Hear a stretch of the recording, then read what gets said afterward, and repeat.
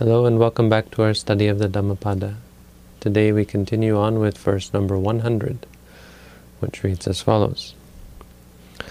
Saha sampi cevaja anatta pada sanghita ekang atta padang seyo yang sutva upasammati.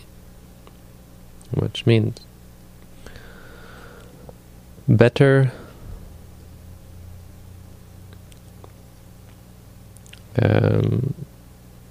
if there be, you could say, if you take 1,000 words that are unconnected with the path, with a meaningful path, or the path the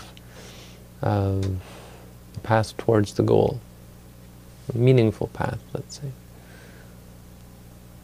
Ekang atta padang seyo. No. If one were to speak 1,000 words, pada, right, that's what it is. Pada means words. 1,000 words, useless words, anatta. If one were to speak 1,000 useless words, ekang atta padang seyo, one word that is meaningful, atta padang, one word that is meaningful is better. Yang sutva upasammati. When having heard it, one becomes peaceful.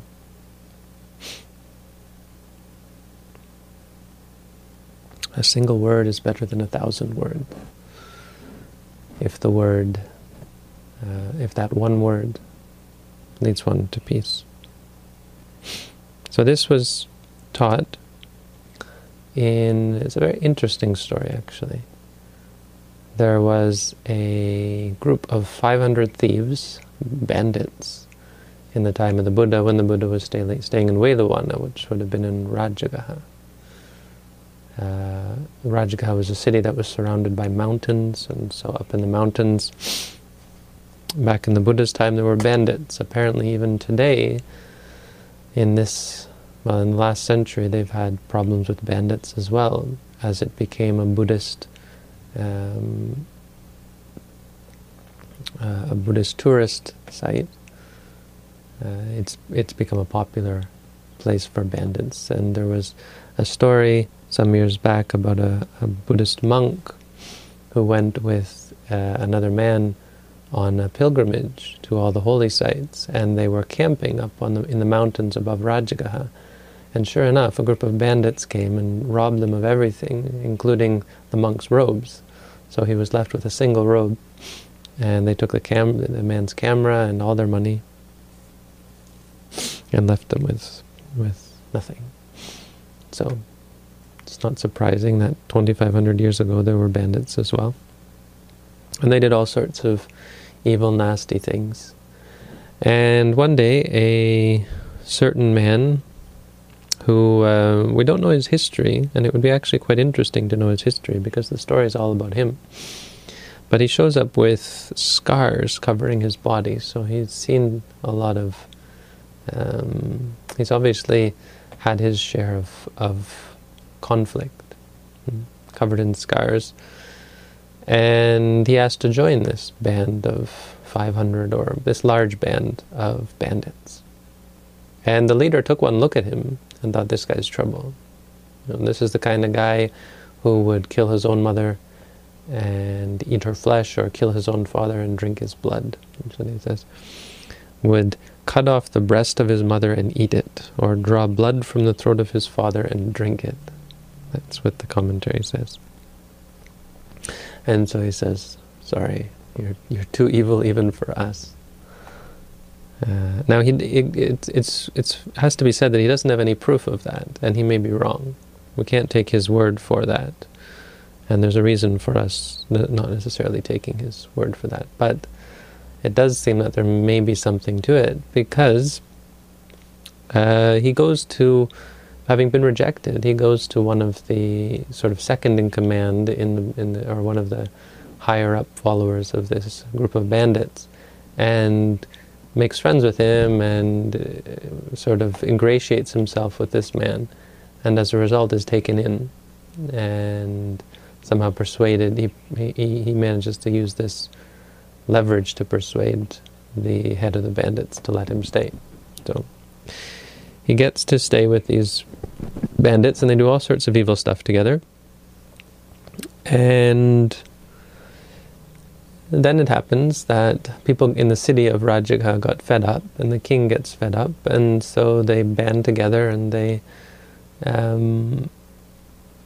go out and capture all of these bandits. They manage to capture this large number of bandits and bring them before the king and bring them before the courts, and they are sentenced to death.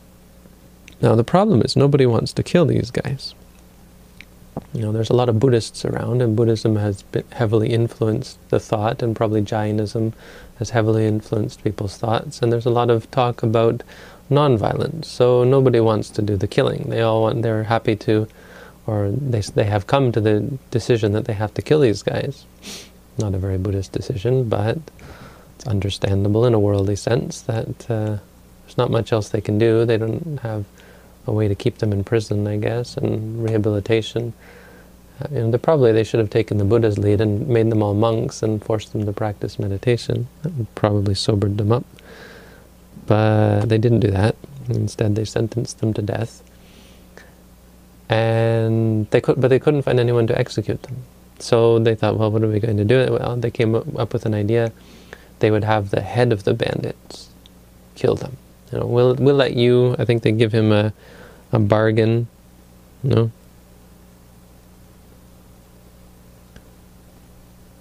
Something like they'll maybe let him live. I don't know. Yeah, we will spare you and give you riches if you kill all of your followers. Now the head of the bandits couldn't do this.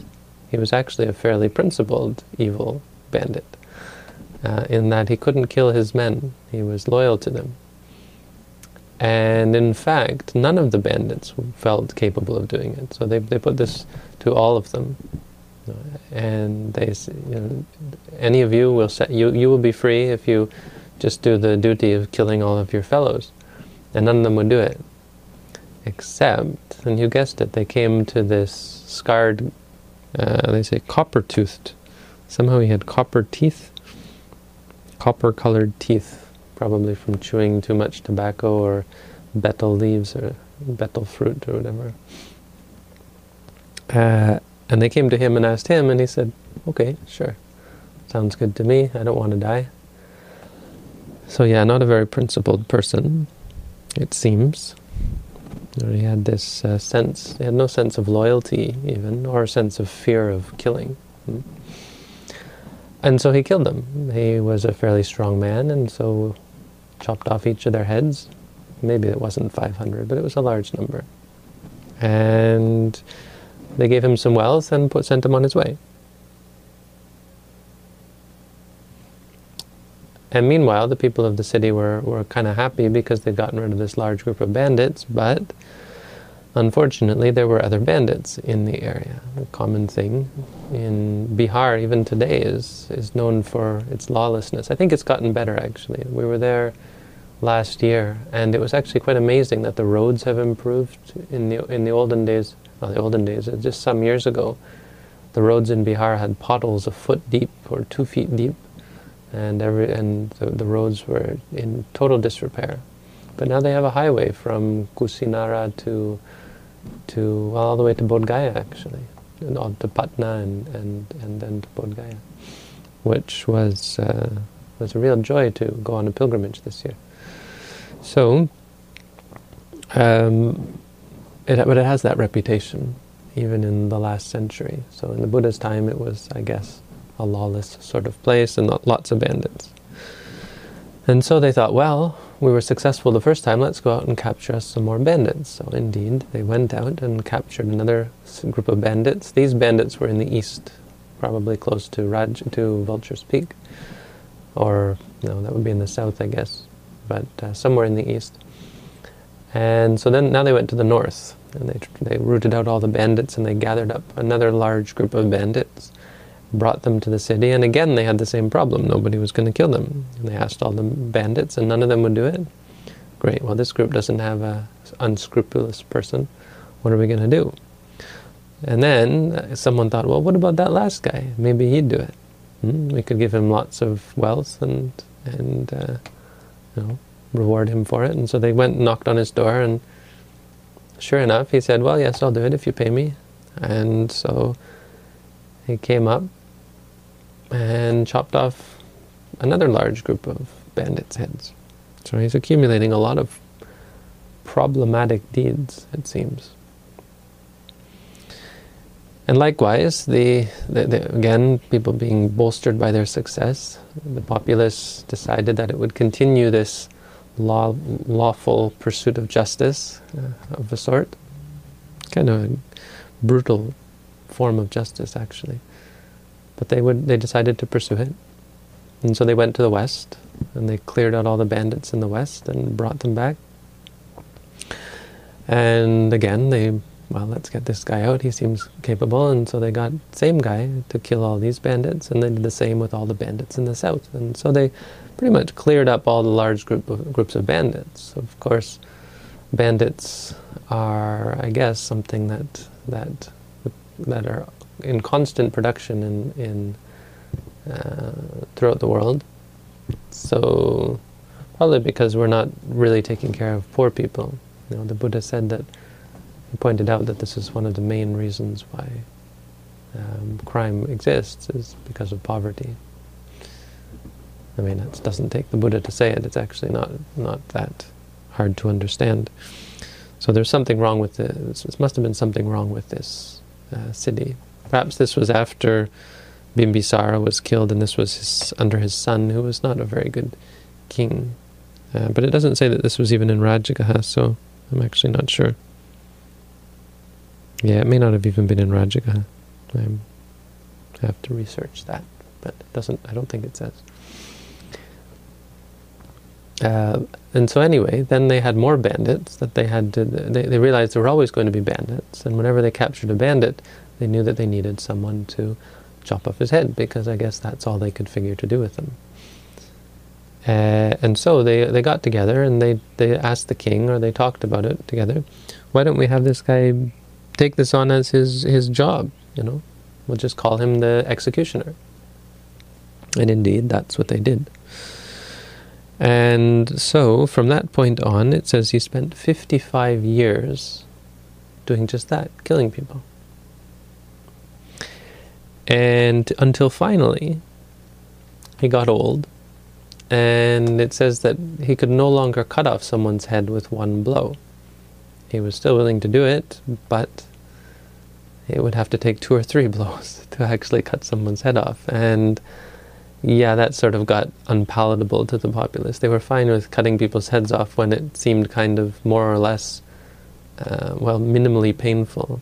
But now it was a bit too hard for most people to stomach, and so they decided, well, that's probably not a good thing, to have somebody's head half cut off and have them screaming and, wait, I'll get it done, and chop, chop, chop. Not really a good scene. So they decided, probably we should find a new executioner and we'll let this guy retire. And so indeed, they relieved him of his post. And I would think it was actually fine by this guy, because at this point, he was ready for retirement. He had fulfilled his duty as executioner.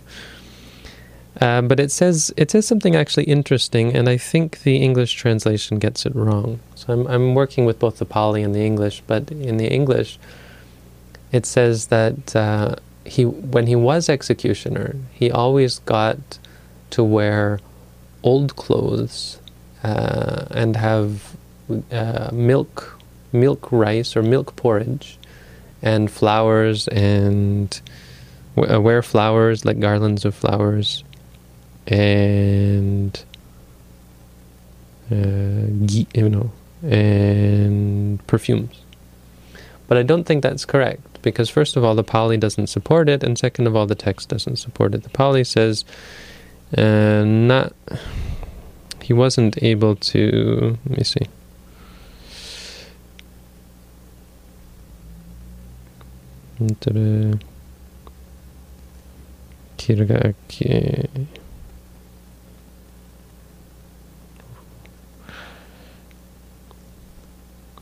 Yeah, it says Imani Chatari Nalabhi, which means he didn't get these.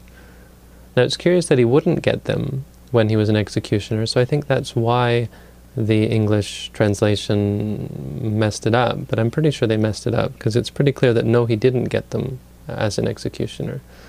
You could speculate why that is. Maybe there were some regulations. Well, if you're going to be killing people, you have to avoid certain things. Like he couldn't wear...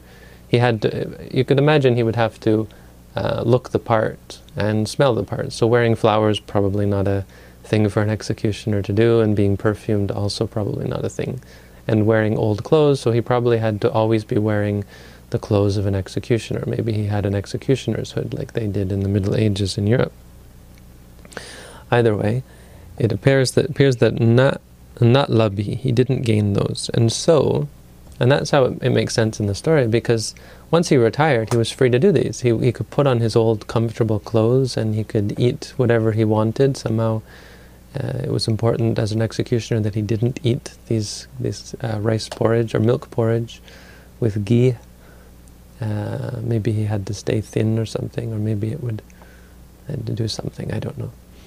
But now he could have it, and he was really excited, and so he put on flower garlands, which was, I guess, a thing, and he put on perfumes and sort of decked himself out as he was wont to do, sort of in a festive state.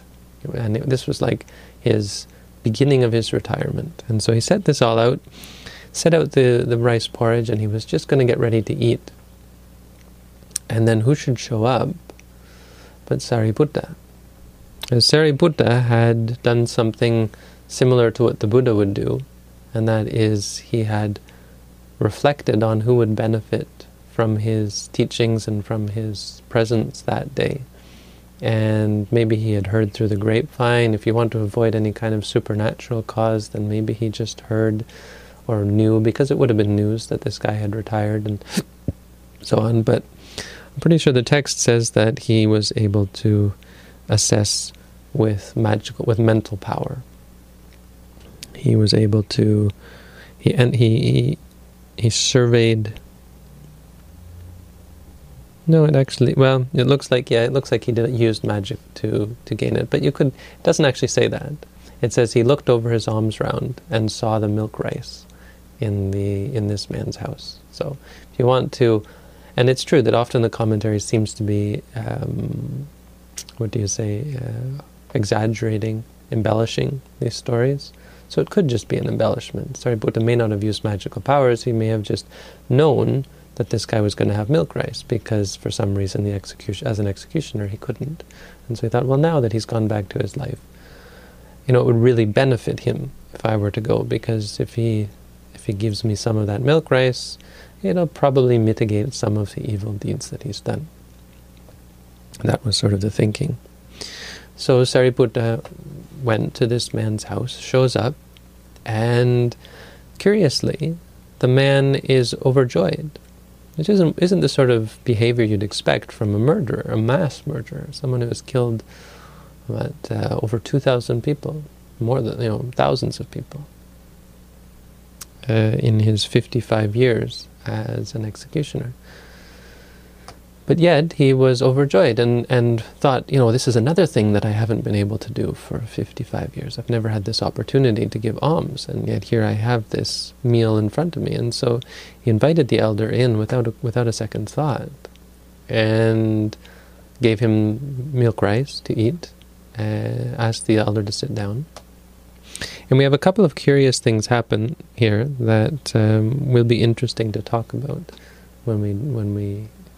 interesting in regards to how what this teaches us.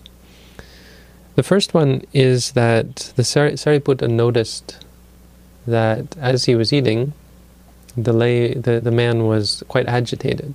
He was actually suffering, appeared to be distressed. And Sariputta realized it's because he really was looking forward to eating some of this rice porridge. And this is another reason why it can't be the way the English translates it, because if he'd gotten it, it says he hadn't eaten rice porridge for a long time, so clearly for the 55 years that's what it's talking about, because this is the first day in a long time he would have been able to eat it. And so Sariputta says, well, why don't you sit down and eat as well?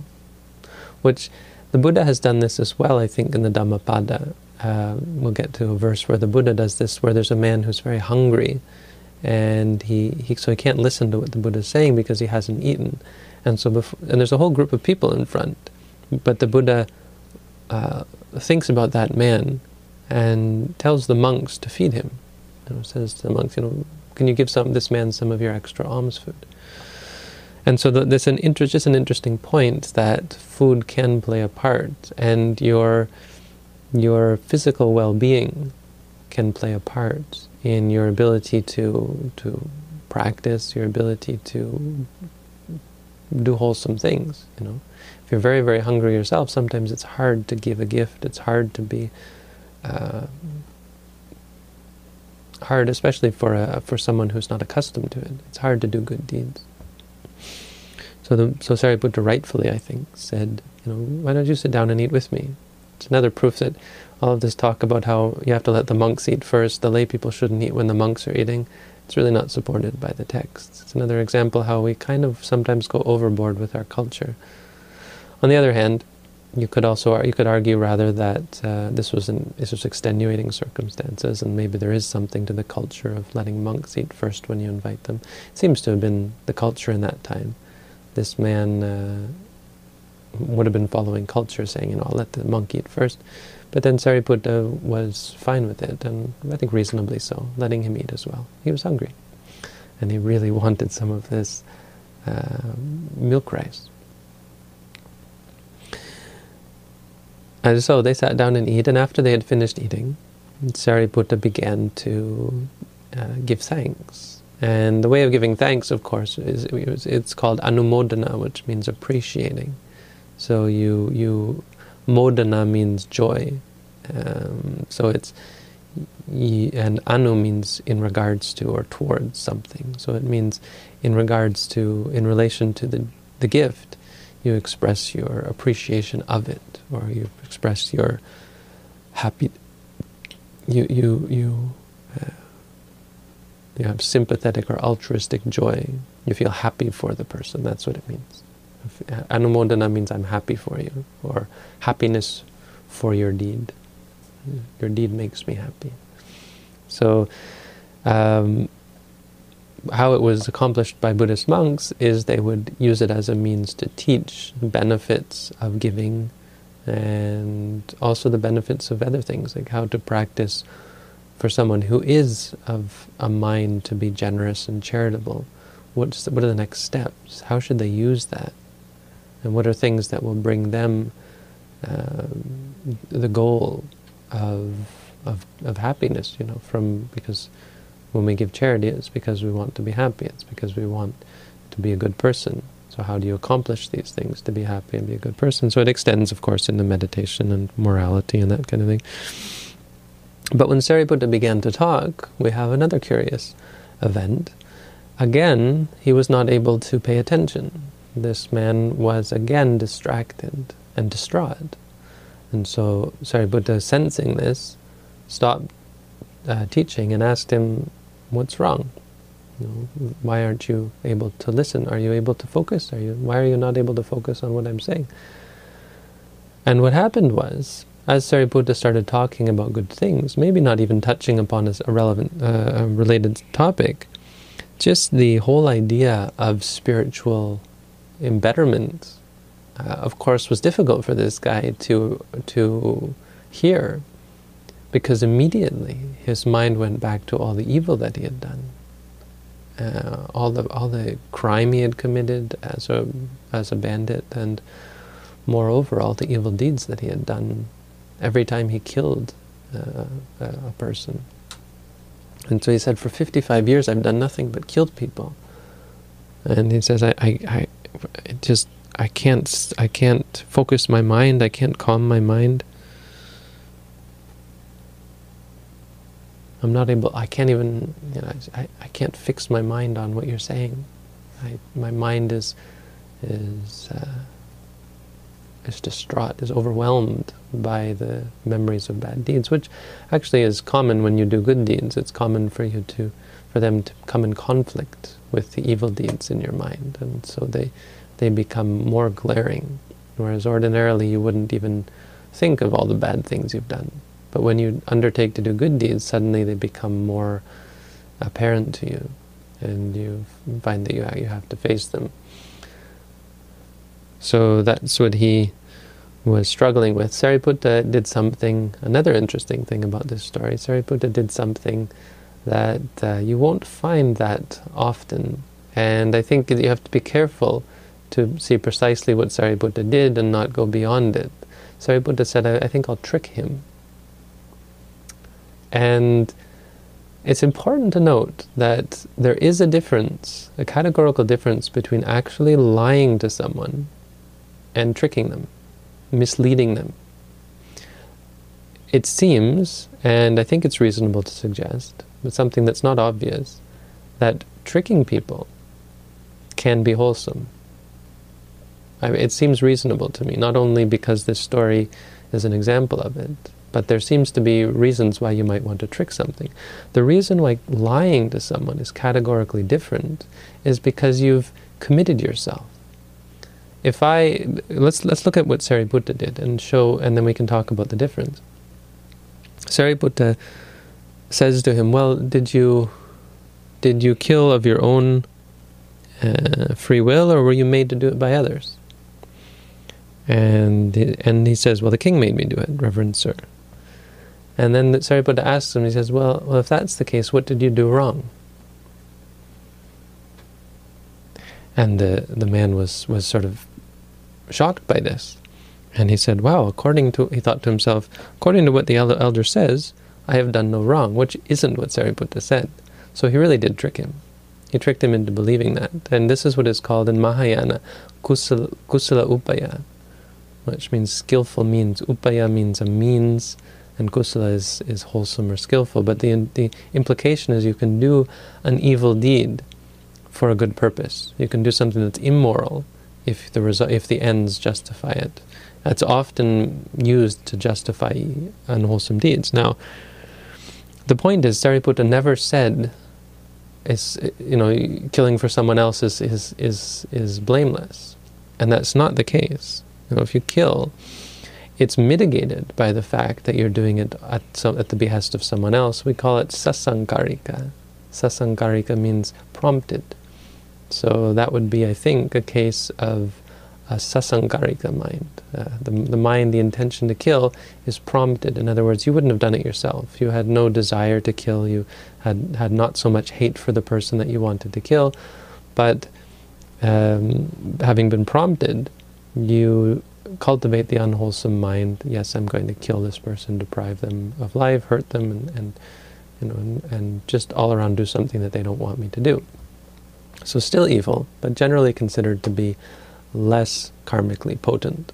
So there is something to it. Sariputta wasn't tricking him completely, but he tricked him into thinking that there was no evil involved. Now the reason why it would be different, you can just from a practical point of view, if this guy ever came back to Sariputta and said, hey, I went to the Buddha and he said there is evil involved, or I went and I talked to the monks and they said, what? Of course killing is evil. It doesn't matter whether it doesn't absolve you from evil just because someone told you to do it. Well, Sariputta could say, well, I was just asking you a question. I never... And the man could get angry, well, you tricked me. But then Sariputta could say, well, I tricked you, for a good purpose, and indeed there was a good result from it. But it's different when you actually lie, because then people can't trust your word. If Sariputta had said, you've done nothing wrong, it's categorically different than him tricking. Tricking is tricky. It's not perfectly pure necessarily, although we want to say it's pure because Sariputta didn't have bad intentions and couldn't have given rise to an unwholesome mind. It seems. Again, this is just a story, so it might not be true, but I think it's reasonable. It's anyway, definitely, in my mind, there's no question that it's different from actually telling a lie, because then you've committed yourself to, this is true, this is the way it is. So, something to keep in mind. That I talked to, there was another case in modern times where this came up. There's this story, this quandary, this dilemma of a monk, and of a monk who sees something, and suppose you have one person kills another person, and there's a monk sitting nearby, and he sees the whole thing. So then, apparently, what I was reading in a book, I think, this was years ago, I was reading in a book about this story, and it said, well, what the monk should do is get up, move about 10 feet, and sit down again.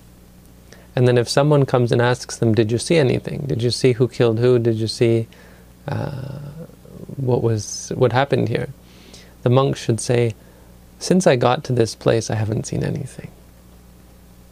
I haven't seen any such thing since the time since I've been at this place. Because actually it's true, because he moved 10 feet. In the old place he saw something, but in this place he didn't. So again, a means of tricking, of avoiding the truth. Or deceiving someone, really, into believing that you're believing something that's not true.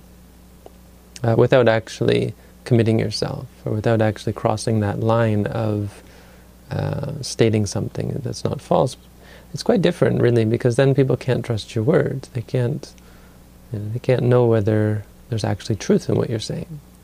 Whereas in this case, there is truth. It's just kind of mitigated. Now, I went to my teacher with this because this was kind of weird to me for another reason. I thought, well, why doesn't he just tell them? Why not? If someone killed someone else, why not just tell them? But apparently, especially in Thailand, it's a big thing for monks not to get involved with criminal affairs. Now, an argument could be made that if you help put someone behind bars, you're responsible for their suffering. You have a part in it. Not completely convincing for someone who grew up in Western culture, because we have a sense that, well, it's the best thing for this person to be put in jail. It's better that they're in jail than they're out doing all sorts of nasty deeds. So to some extent we consider it to be a good thing. But that's an interesting argument that I don't really have an answer to. But anyway, I went to my teacher, and he gave me even another option, which is to use in Thai. It's possible to just say, I don't see. And if you say, I don't see, mai hin can be present or it can be past. So he said, if someone asks you if you've seen anything, you can just look around, or you can look and then say mai hin, because mai hin it's just an abbreviated version of I don't see or I didn't see. It can mean either one, because the colloquial usage is just to say don't see, not see, basically. And I was quite shocked at the time. I thought, well, why wouldn't you just tell them? But it's a different argument. It's not relevant here exactly. But the point here is about deceiving. I thought that was kind of funny, because you can just say, well, I don't see, because what you mean is right now I don't see. If you say mai hin, it means, oh, right now I don't see anything. I don't see anybody killing anyone now. But the person hearing it will assume that you meant it in the past. Again, being quite tricky. But, coming from my teacher, especially, it offers some support there. But it makes sense, as I said. You could argue that there's something problematic, and it's kind of tricky, and it's not really ethical, some people would say. But I don't think you can argue that it's categorically the same as crossing that line of lying. So anyway, regardless, this is the story. This is as we have it. Make of what you will. Argue what you will.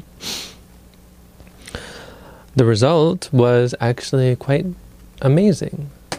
Because he tricked this man, the man then became tranquil, was able to listen to Sariputta's talk, and somehow reached into the depths of his being and cultivated a wholesome mind. And it says something like, I'm not quite sure what it means, but it says he came to Anulomika Khanti. Anulomika Khanti would be the last of the Vipassana jnanas. It's where your mind conforms. Anulomika means going with the grain.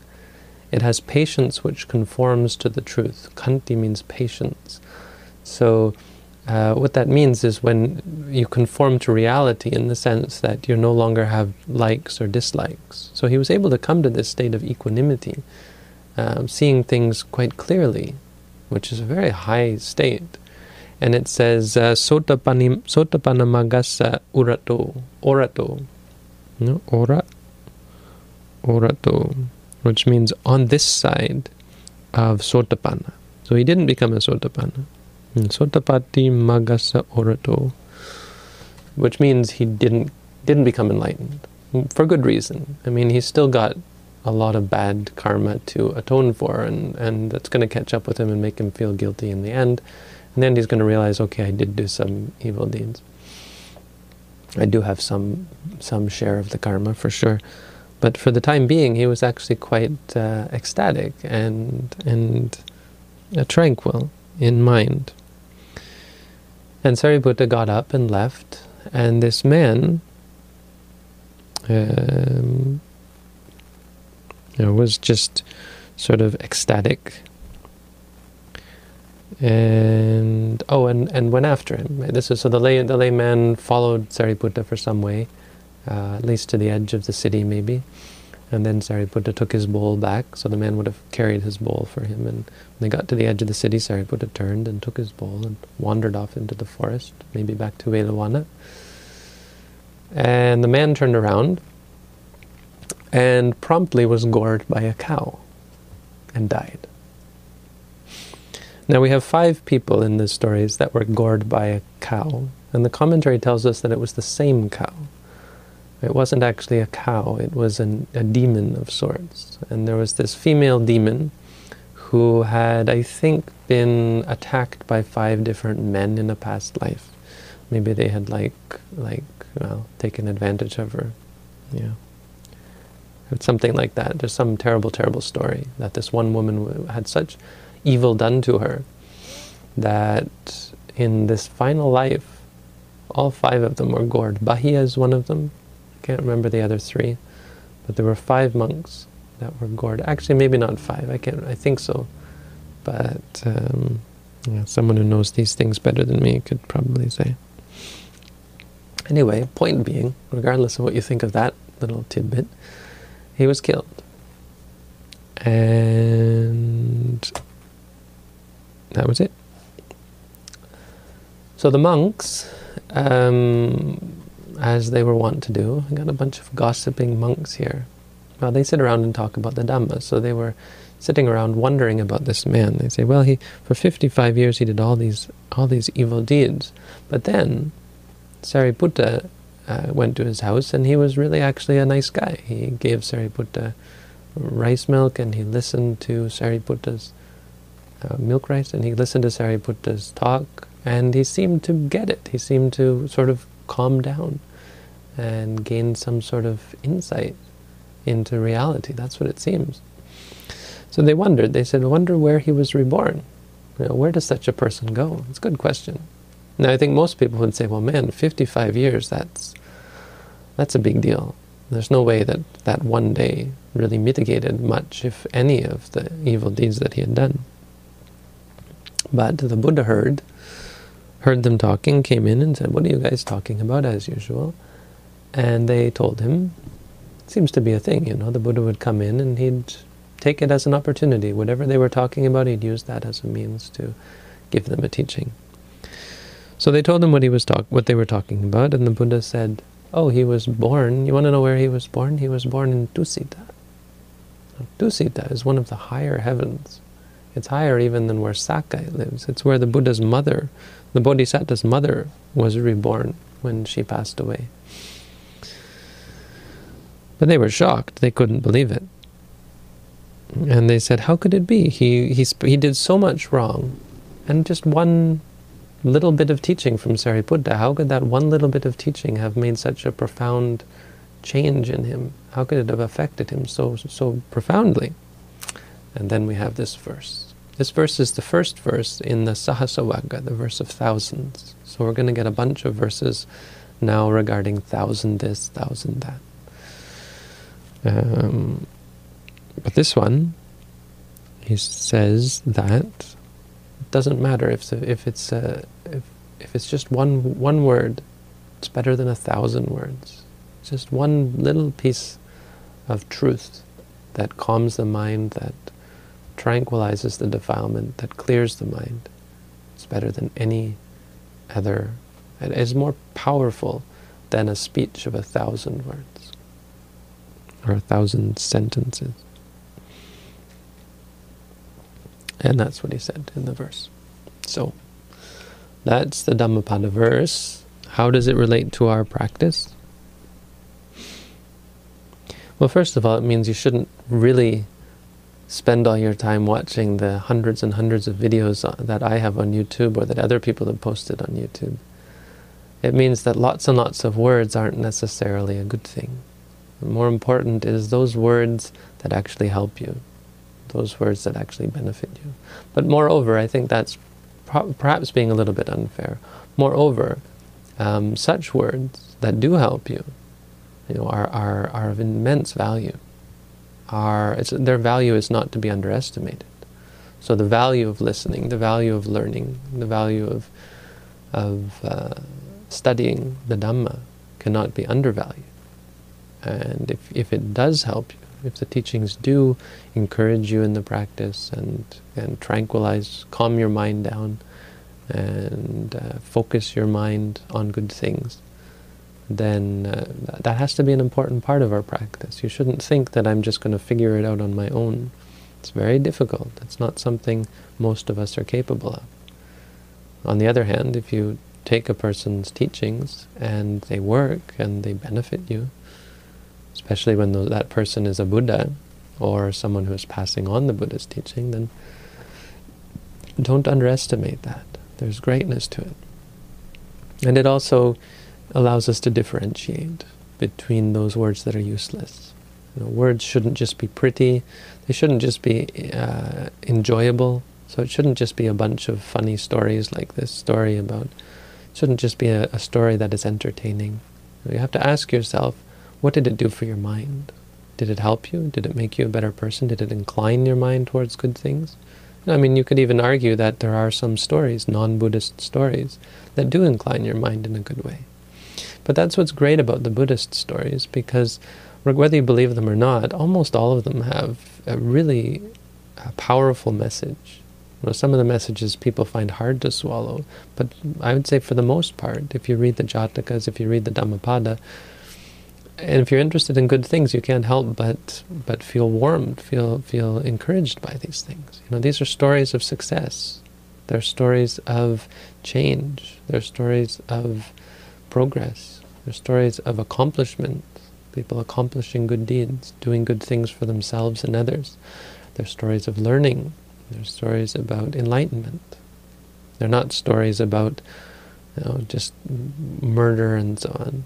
Like the Thai version of Angulimala probably spends too much time on the murder. There's this great movie. It's really, the end of it is really wonderful, but most of the movie is just a bunch of killing. So you've got all these combat scenes, and you kind of think, well, I understand that they wanted to make it palatable to people who like to see people kill people, but it's a bit over the top, and it makes you think, well, that's probably not something that's very useful. But if you fast forward through that and you just get to the end, or if you could just focus on the good bits, there's a great message to it. And that's the difference. I think there are a lot of, I've heard about some modern entertainment, like there was this one called Breaking Bad, that my family was watching, and I'm sure many of you have, I'm sure everyone's heard of this. And there's another one called Game of Thrones, and I don't watch these things, but as I understand, they are sort of glorifying evil. Maybe not glorifying, but it's all what they would say gray morality, which I think is quite dangerous. There's a problem there, and it's somehow, the idea is to make it real and make it relatable, I guess. I can relate with that person and how easy it would be to slip into evil. But there's also the danger of considering it to be proper or ordinary or reasonable. And definitely I think the potential for it to lead people to, I don't know, I mean, having not watched these things, I can't really say, but certainly not of any use that I can think of to watch such a thing. I mean, to, if you had a movie, or like a movie like Angulimala, or something that inspires you, that is a story, true or not isn't, fiction isn't the key determiner here. True or not true isn't the point. Does it have a message? So the Buddha would tell stories, and we have lots of stories. So in that sense, it's about the content. It's about the nature. Does it have, and not all messages are equal. You can't just, for art or film, or I think for the entertainment industry, it doesn't matter which message you're presenting, to some extent. It's just the idea of a novel message. So they ran out of good stories to tell, and now it's all about nuanced stories, or outright bad stories, And that is, well, I mean, that's the nature of samsara, but this is the question. Does it lead to wholesome qualities in your mind, having watched it? Now, maybe it does. Maybe if you see someone totally corrupt their minds, like as I've talked about Crime and Punishment.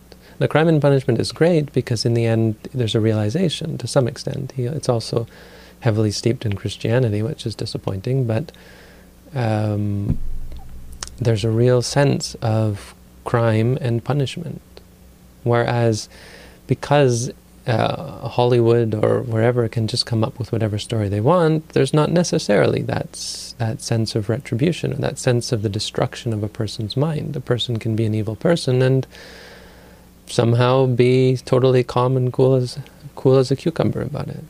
Now that can happen in real life, but only on the superficial level. Deep down there is the mind that is set on evil is problematic. And so the second thing that we have to ask about this story is what exactly it means. Whether it means that that evil that man has done is actually wiped clean. We talk about karma being sort of something that gets put in a bank somewhere, and that's not actually the case either.